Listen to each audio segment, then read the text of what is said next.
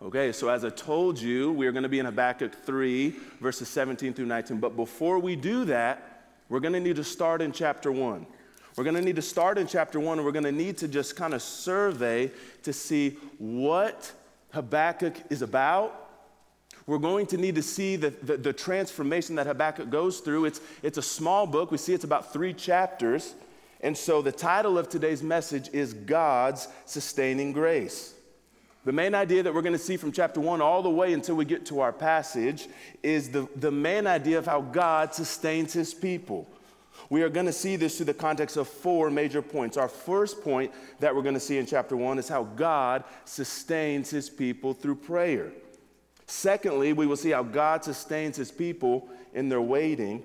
Third, we will see how God sustains his people as they remember the work of the Lord. And fourth, we will see how God sustains his people as they rejoice in him.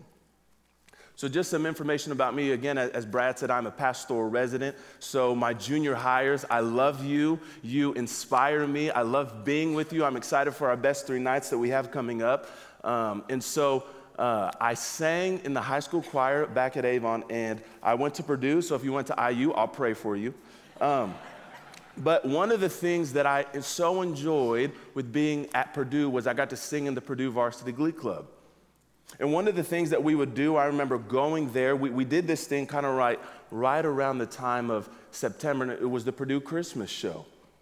And from this time, what we would do is we would do probably about 15 hours worth of rehearsal time, and we had to cram for exams while we're eating ramen, while we're trying to hang out with friends, and it's hard because now we're having to do all of this while at the same time balancing everything.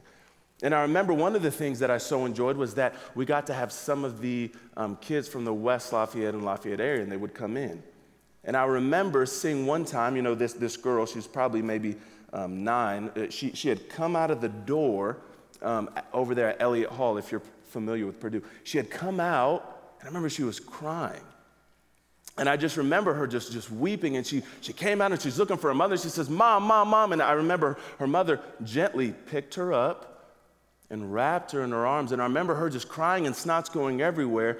And I remember her mother saying, "It's okay, it's okay, it's okay." And I remember just sitting there watching her. While she looked ridiculous, she sat there and knew exactly where to go. And yet, as we look at Habakkuk chapter 1, we don't see a little 8-year-old girl, but what we do see is we see a prophet crying before his Lord. Look with me in Habakkuk chapter 1, verses 1 through 3. Look at what Habakkuk says. The oracle that Habakkuk the prophet saw. "O Lord, how long shall I cry for help and you will not hear? Or cry to you violence and you will not save?" What is interesting is that this word that Habakkuk uses for cry is what is known as when a woman is in labor. Now, I can tell you personally, I've never been in a delivery room. That scares me. I don't know what that day is going to look like. But I can tell you that in the birth, I do not imagine that the woman is saying, "Wow, this is really quite pleasant." She is screaming because of the sense that life is about to come out of her, and Habakkuk reaches, and we hear his first words is, "Lord, how long shall I cry to you?" This isn't like a nice little prayer where we get on our hands and our knees and we have a nice little quiet time with the Lord. This is a desperate cry where Habakkuk is saying, "God, I'm coming to you Monday, Tuesday, Wednesday, Thursday, Friday, and you're not doing anything." He's saying, "I'm crying out to you, and I'm wondering, how long am I going to have to cry to you violence and you will not save?" One commentator says, "A silent heaven, it has been said, is the greatest mystery of our existence." What we see here in these first couple verses is Habakkuk is asking the age-old question, how long? Where do you go when you cry? What do you do when the phone call comes in and the doctor says the C word, the word that you've been worried about, the greatest thing, and you hear cancer has befallen you, or it's befallen your loved one, or it's befallen your child? Where do you go to cry when the anxieties of life are plaguing you? The thoughts are continually coming to you day after day, and you don't know where to turn. Where do you go when your child is not following after the Lord? When you're reaching old age and the things that you've built your life upon maybe are starting to crumble, what do you do when you're trying to start a family? As I know maybe some of you are, and it seems as if the womb will not open, and it seems as if God is not hearing your cries for the good things that you're asking him for. And what I love here is that God gives us a first row seat to how his prophet cries out to him. At first, we don't know why Habakkuk is crying out. We don't know the situation, but if we look back into Israel's history, we will see what Habakkuk is crying out from. We know that in Leviticus 26 and in Deuteronomy 27 and 28, we know that God gives his people the blessings for obedience and the punishments for disobedience. God specifically tells his people in Deuteronomy 28:36, he says, "The Lord will bring you and your king, whom you set over you, to a nation that neither you nor your fathers have known." God told his people what would happen if they didn't follow after him. He told his people that I'm taking you to a land and that you should follow after me. And God laid it clearly out what would happen if his people did not follow him. We see that Habakkuk is written in a time where Israel has now come out of the Exodus. And this is kind of right before the book of Daniel and right before Jeremiah. So this is right before Israel or Judah is about to be carried off into exile. So this is the impending judgment that God is about to beset on his people, and Habakkuk is crying out. We see that the king that is over Israel is described as an evil king. We know that it's King Jehoiakim. He can be described as doing evil in the eyes of the Lord in 2 Kings 23:37. Jehoiakim killed innocents who opposed him, and he refused to pay poor laborers. Under his administration, prophets committed adultery and abused authority. So what we see here is Habakkuk in a time where God's people are not walking in his ways. We have an evil king, and Habakkuk is crying out. Look with me in Habakkuk 1, verses 3 through 4. We get kind of a better context, and we get to see the scene more. Habakkuk says, "Why do you make me see iniquity, and why do you idly look at wrong? Destruction and violence are before me. Strife and contention arise. So the law is paralyzed," as it says in verse 4. "And justice never goes forth, for the wicked surround the righteous, so justice goes forth perverted." Habakkuk describes a ruined city filled with crime, violence, corruption, mock legal battles. And yet, as we survey where America is at today, the cries for injustice sound so familiar, do they not? We see court cases such as Roe v. Wade, and we see that ever since that declaration, how many millions and millions and millions have been lost in the womb. We see just even earlier this week in CNN, we see 6 killed with 51 school children injured in a Taliban attack on Kabul. We see that per capita, per 100,000 people, according to 2019, we see that in Gary, an average 63 people are killed. In Indianapolis, we have an average of 17 people killed. We have in Evansville around 16 people killed. We go to our news channels and see police brutality, and we still see that there is a mark on the sense of judgment or discrimination against the pigment of one's skin. So the things that Habakkuk is crying out for in the sense of injustice is not something that we cannot readily understand what he is saying. It is something that, as we know in 2019, we are seeing injustice and we're asking the exact same question: Lord, how long? Well, in Habakkuk chapter 1, verse 5, we see that God sees what's going on and God responds. God says, "Look among the nations and see. Wonder and be astounded, for I'm doing a work in your days that you would not believe if told. For behold, I am raising up the Chaldeans, that bitter and hasty nation, who march through the breadth of the earth to seize dwellings not their own." What God basically says is that, no, I see what is going on. I am aware of it. God is sovereign over evil. God does not sit idly by. He says, no, what I'm going to do is, God says, just like he did earlier with Assyria, God is going to send Babylon towards his people as a rod of judgment.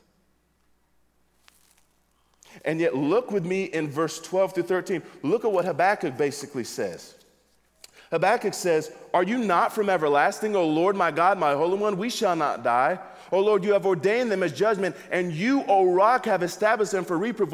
What Habakkuk basically says is, God says, I'm doing something in your days that you would not believe if I told you. God tells him, and he doesn't believe it. Like, it's amazing, because God says, I'm doing something. You're not going to believe it. God tells him, and he says, God, how could you do this? Habakkuk is amazed at the fact that God would send Babylon to come after them, because this is a wicked nation, as we know about Babylon. We see this in Daniel. We see this in Jeremiah. They're ruthless. In chapter 1, verse 17, he says, is he then to keep on emptying his net and mercilessly killing nations for forever? Habakkuk knows that this is not good. He knows that they're going to come in and they're not going to do discipline rightly. They're going to take the poor. They're going to take the women. They're going to do things that are not right. And Habakkuk responds with, God, how could you do this? We ask similar questions when it seems as if the ways of God are unusual to us. Do we not? In Isaiah 55:9, we see that God says, for as high as the heavens are higher than the earth, and my thoughts are higher than your thoughts. Amen. So again, we see here our very first point is that God sustains his people in their prayers. God has ordained prayer to be a way that we can go to him in order to cry out to him the things that are plaguing our hearts, and in ways that we can go to him and to tell him the things that are bothering us. We have no other world religion where the God listens to his people. Think about that. He calls us his children. And just as that little girl knew exactly where to go and that her mother would embrace her, we have a God who in heaven listens to our cries. No matter how big, no matter how small, no matter how insignificant, we have a God who listens to us.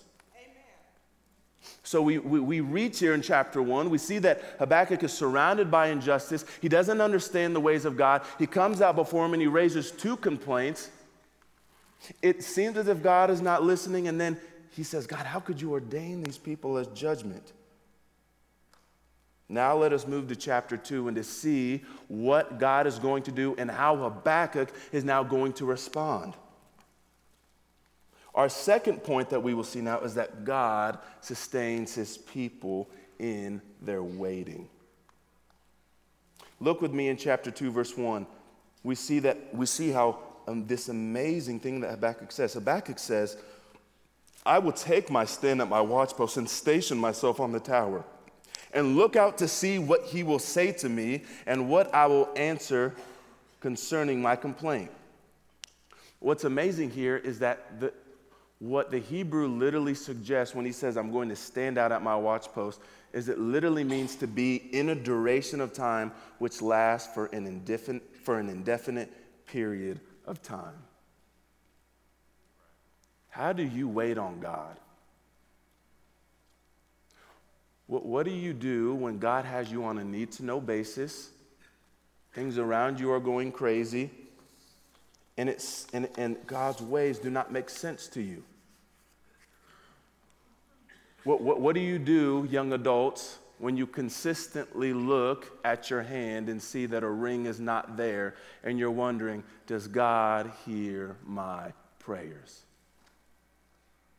What do you do, parents, when it seems as if the conflict between you and your son is not well? What do you do when you're in a troubling marriage and you're in a place where what seems good to the outside eye is not true of actually what's happened behind closed doors, and God has you in a season of waiting? Habakkuk is as relevant then as it is now. And yet God has a second response for what he says to Habakkuk. Look at what he says in verse 2. He says, "And the Lord answered me, write the vision, make it plain on tablets, so that he may run who reads it. For still the vision awaits its appointed time. It hastens to the end, it will not lie. If it seems slow, wait for it. It will surely come. It will not delay." He says, and this is the kicker, he says, "Behold, his soul is puffed up," in verse 4. "It is not right, it is not upright within him, but the righteous shall live by faith." What God says here is that when God has appointed something to happen, he's saying, wait for it, it will surely come. I don't know about you, but something happens at our house on Thursday at 6 or 6:30 in the morning, and it's called trash day. Now, I currently still live at home, trying to make that transition. But one of the things that I get on constantly, every Wednesday, did you take out the trash? Did you take out the trash? And I'm thinking, it's trash. But it's amazing because I don't worry about the trash on Monday or Tuesday or Wednesday because I know that God has appointed a time that on Thursday at 6:30 in the morning, Ray will come and he will do his business. And so what I see here is that God is saying that when I've appointed something as a time, there's no reason for us to fret about it. And what I love here is that God sustains Habakkuk in his waiting and showing him that the righteous live by faith. This is the characteristic that is known by all believers. You know, as we look in the Old Testament, we see that those who lived before us were categorized as living in faith, were they not? Hebrews 11:1 says, "Now faith is the assurance of things hoped for, the conviction of things not seen." We have people like Abraham. We have people like Abel. We have people like Noah. Can you imagine being Noah and you coming up and saying, "Brother, what are you building?" "Oh, I'm building a boat. God's going to lay his judgment out upon his people." "Oh, okay, good luck with that." Imagine being Abraham. Your wife has not been able to conceive. God has told you, "I'm going to give you an heir, and that through him all the nations will be blessed." And he waits, and he waits, and he waits, and he waits. And then finally, when Isaac is of age, he says, "Now the very thing that you have been waiting for, I want you to sacrifice it." I can't imagine the tension that Abraham must have felt in this. Or imagine Joseph. Imagine Joseph, he's been in prison now. Genesis tells us that the cupbearer and the baker that he so helps, he says, "When you go to the king, remember me. Remember me when you go out there." And yet it says that they forgot him. And then it says in the next chapter, in Genesis 41, it says that after 2 whole years, righteousness and the fact that the just shall live by faith is what all believers are known for. It's not the fact that we sing good songs. It's not the fact that we're attractive. It's not the fact that we have everything together, but it's the fact that the righteous live by faith. When things are not going to the way that we want them to, it says that he who is puffed up, that God does not take delight in him. It is those who wait under pressure and cry out to the Lord to the way that God sustains his people. The number one thing that people should say when they see you is that, "Man, I don't know about Janet. I think she is crazy. She prays to this guy that I don't understand, but there is something different about her." And the thing that should be the difference maker about believers is that we live by faith. We see this. We see that the righteous live by faith. Look with me now in verses 6 through 13. We see that God does something interesting, is that God pronounces woes upon Babylon. God pronounces woes because basically what he's saying is that I see the injustices that are going on. I see the fact of the evilness that these people do. And what God is saying is that I'm one day not only going to carry out my judgment upon Babylon, but I'm going to carry it out against every unrighteous thing, every evil deed, act, everything done in secret and not. I am going to carry out judgment upon it. God sees what is happening over in the Middle East. God sees that we have brothers and sisters who are being killed, who are being slaughtered. He sees what's happening in human trafficking. He knows what's happening in our homes. God says that not only am I going to carry out judgment against Babylon, but that one day I'm going to make everything right. We do not worship a God who sits idly by and who does not see the injustices. And he says that in these woes as he pronounces judgment upon the nations. But yet in Habakkuk 2:14, we see that God gives us a promise. He says in Habakkuk 2:14, he says, "For the earth will be filled with the knowledge of the glory of the Lord as the waters covers the sea." God is going to win. God is setting up his kingdom. This is what many theologians say, that we are in the already but the not yet. It seems as if the evil are triumphing, and it seems as if the evil ways of the nations and of our societies are winning. But what God says is that for the earth will be filled with the knowledge of the glory of the Lord. One commentator says that history is not cyclical, a never-ending reoccurrence of one bad thing after another. It is linear. It's moving toward the goal of the kingdom. The prophet knows that there is no power in the world of nature or any human ruler that can subvert God's plan for the world. Amen. This is how we live by faith. This is how the people of God should be encouraged, because that we see that each day that we live, we are closer and we're closer and we're closer to glory. As Paul says, that our present sufferings are not worth comparing for that which is to be revealed. So we saw in chapter 1 that Habakkuk cries out to the Lord and that God sustains him through that. We saw in chapter 2 that the righteous, that God encouraged Habakkuk, and he says that the righteous shall live by faith, and that not only shall they live by faith, but that we have the Old Testament patriarchs to look back to see, how did Abraham do it? How did Abel do it? How did Noah do it? How did Moses do it? We see that they are examples for us, so that way we can see, how do we currently do this? And now we come to our third point here in Habakkuk 3, and we see that God sustains his people as they remember the work of the Lord. Look with me now in Habakkuk chapter 3, verse 2. He says, "O Lord, I've heard the report of you, and your work, O Lord, do I fear. In the midst of the years, revive it. In wrath, remember mercy." What I love here is that in Habakkuk chapter 3, that Habakkuk has cried, and now he knows that he shall live by faith, and that's what the righteous do. And now in Habakkuk 3, what Habakkuk does is he starts to ponder the work of the Lord. Look with me in Habakkuk chapter 3, verse 8. Look what he says. He says, "Was your wrath against the rivers, O Lord? Was your anger against the rivers, or your indignation against the sea, when you rode on your horses or your chariot of salvation?" What Habakkuk 3, verse 8 describes is what we know as the Exodus. What Habakkuk is basically doing is, it says that Habakkuk is going back in his mind and he's remembering when God was good.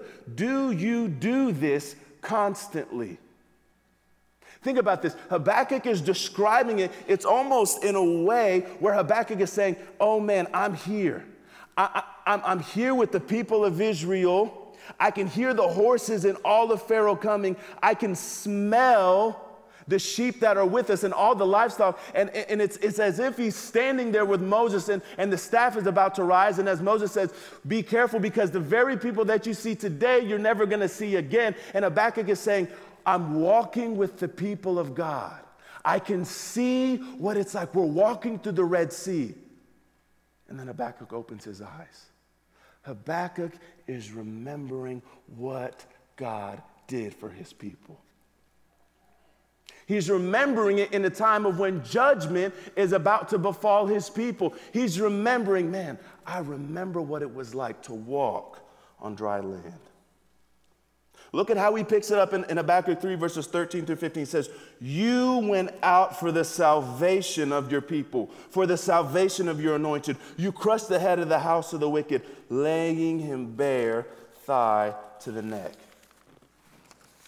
How amazing is this, that God sustains his people as they remember the work of the Lord. I don't know if you are a movie goer, but I am. I don't know if you're familiar with the movie 50 First Dates.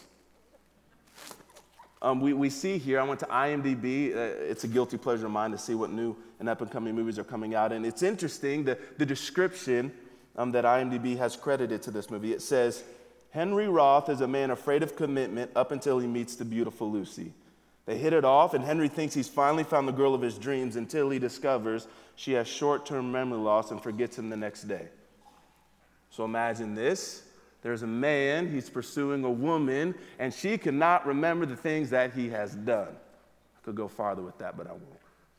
But it's amazing of the fact that do we not sound like the main person in that movie? God does something, and then we forget. God does something, and then we forget. God delivers us, and then we forget. We forget the goodness that God has done, and that's why we need to, the righteous, the people of God, need to have a stock collection of memories to see, I remember when God worked here, I remember when God worked in 2008, I remember when God worked in 2009, I remember when he worked in 2010, I remember when we were in the hospital room and God was there and like people weren't there, and I remember the things that you did, God, when nobody was there with us, when we were on our knees and we were crying. We need to have a collection of things that we can go back to say, God, I don't see you working right now. It's dry right now. I don't feel you. I don't see you. I'm reading the Bible and things aren't happening, but we need a recollection of things to go back to say, man, I remember when he worked in that way. And now we come to our text with only a couple minutes left. It's important, though, because just like any good movie, you can't just go to the end and just start watching it. And so now we see Habakkuk. We started in the first chapter. We started where Habakkuk is crying out before the Lord. He doesn't understand the fact of what God is doing. And we see that he brings his complaint to the Lord, and God gives us that. That way we can know that we can go home today after this service and we can cry and wail out before the Lord and he'll hear us. We saw that in chapter 2 that God says that my righteous, that they live by faith. And then we saw that God has given us a remembrance. He's given us his word. That way we can go through day after day and see how did God sustain his people of old. And now we come to, I think, is a miracle text, and I think is probably one of the most beautiful things that Habakkuk and I think that is written in the Old Testament. Habakkuk says, though the fig tree should not blossom, nor fruit be on the vines, the produce of the olive fail, and the fields yield no food. The flock be cut off from the fold, and there be no herd in the stalls.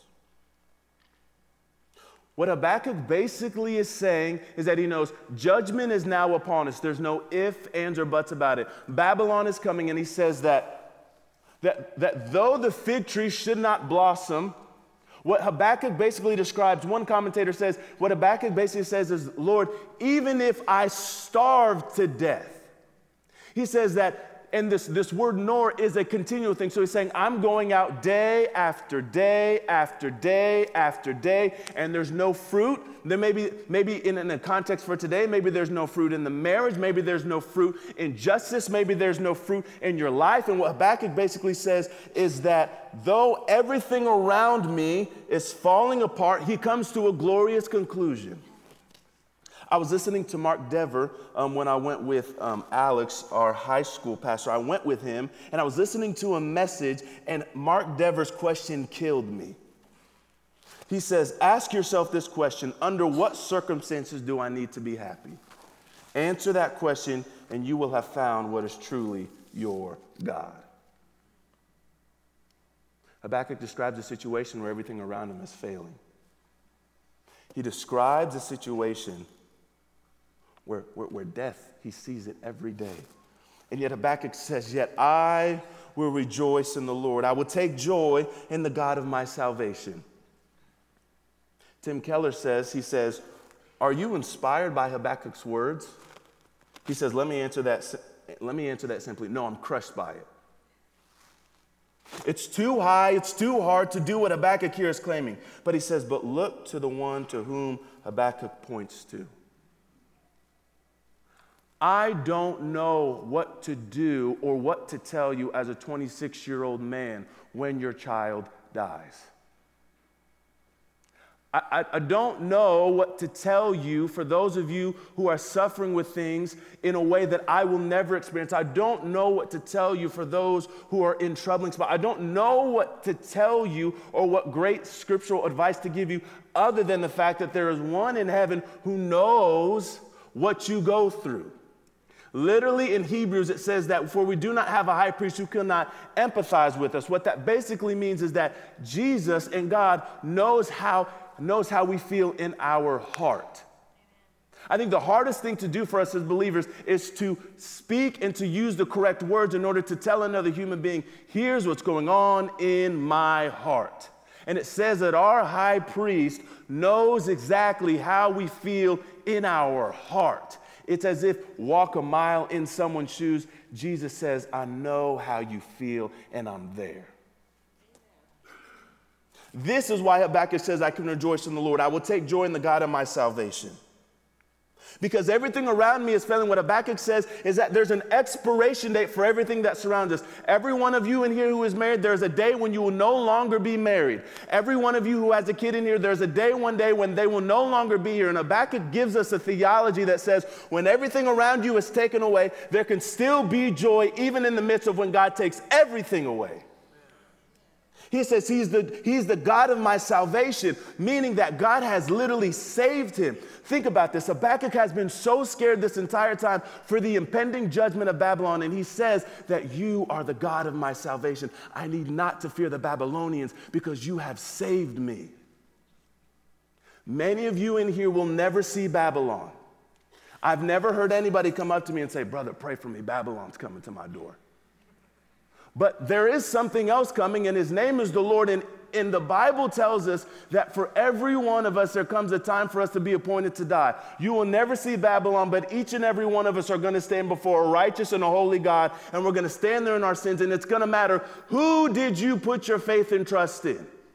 It's not going to matter how good you looked. It's not going to matter how good your 401k is. It's not going to matter how great you look today, but it's going to matter who is the God of your salvation.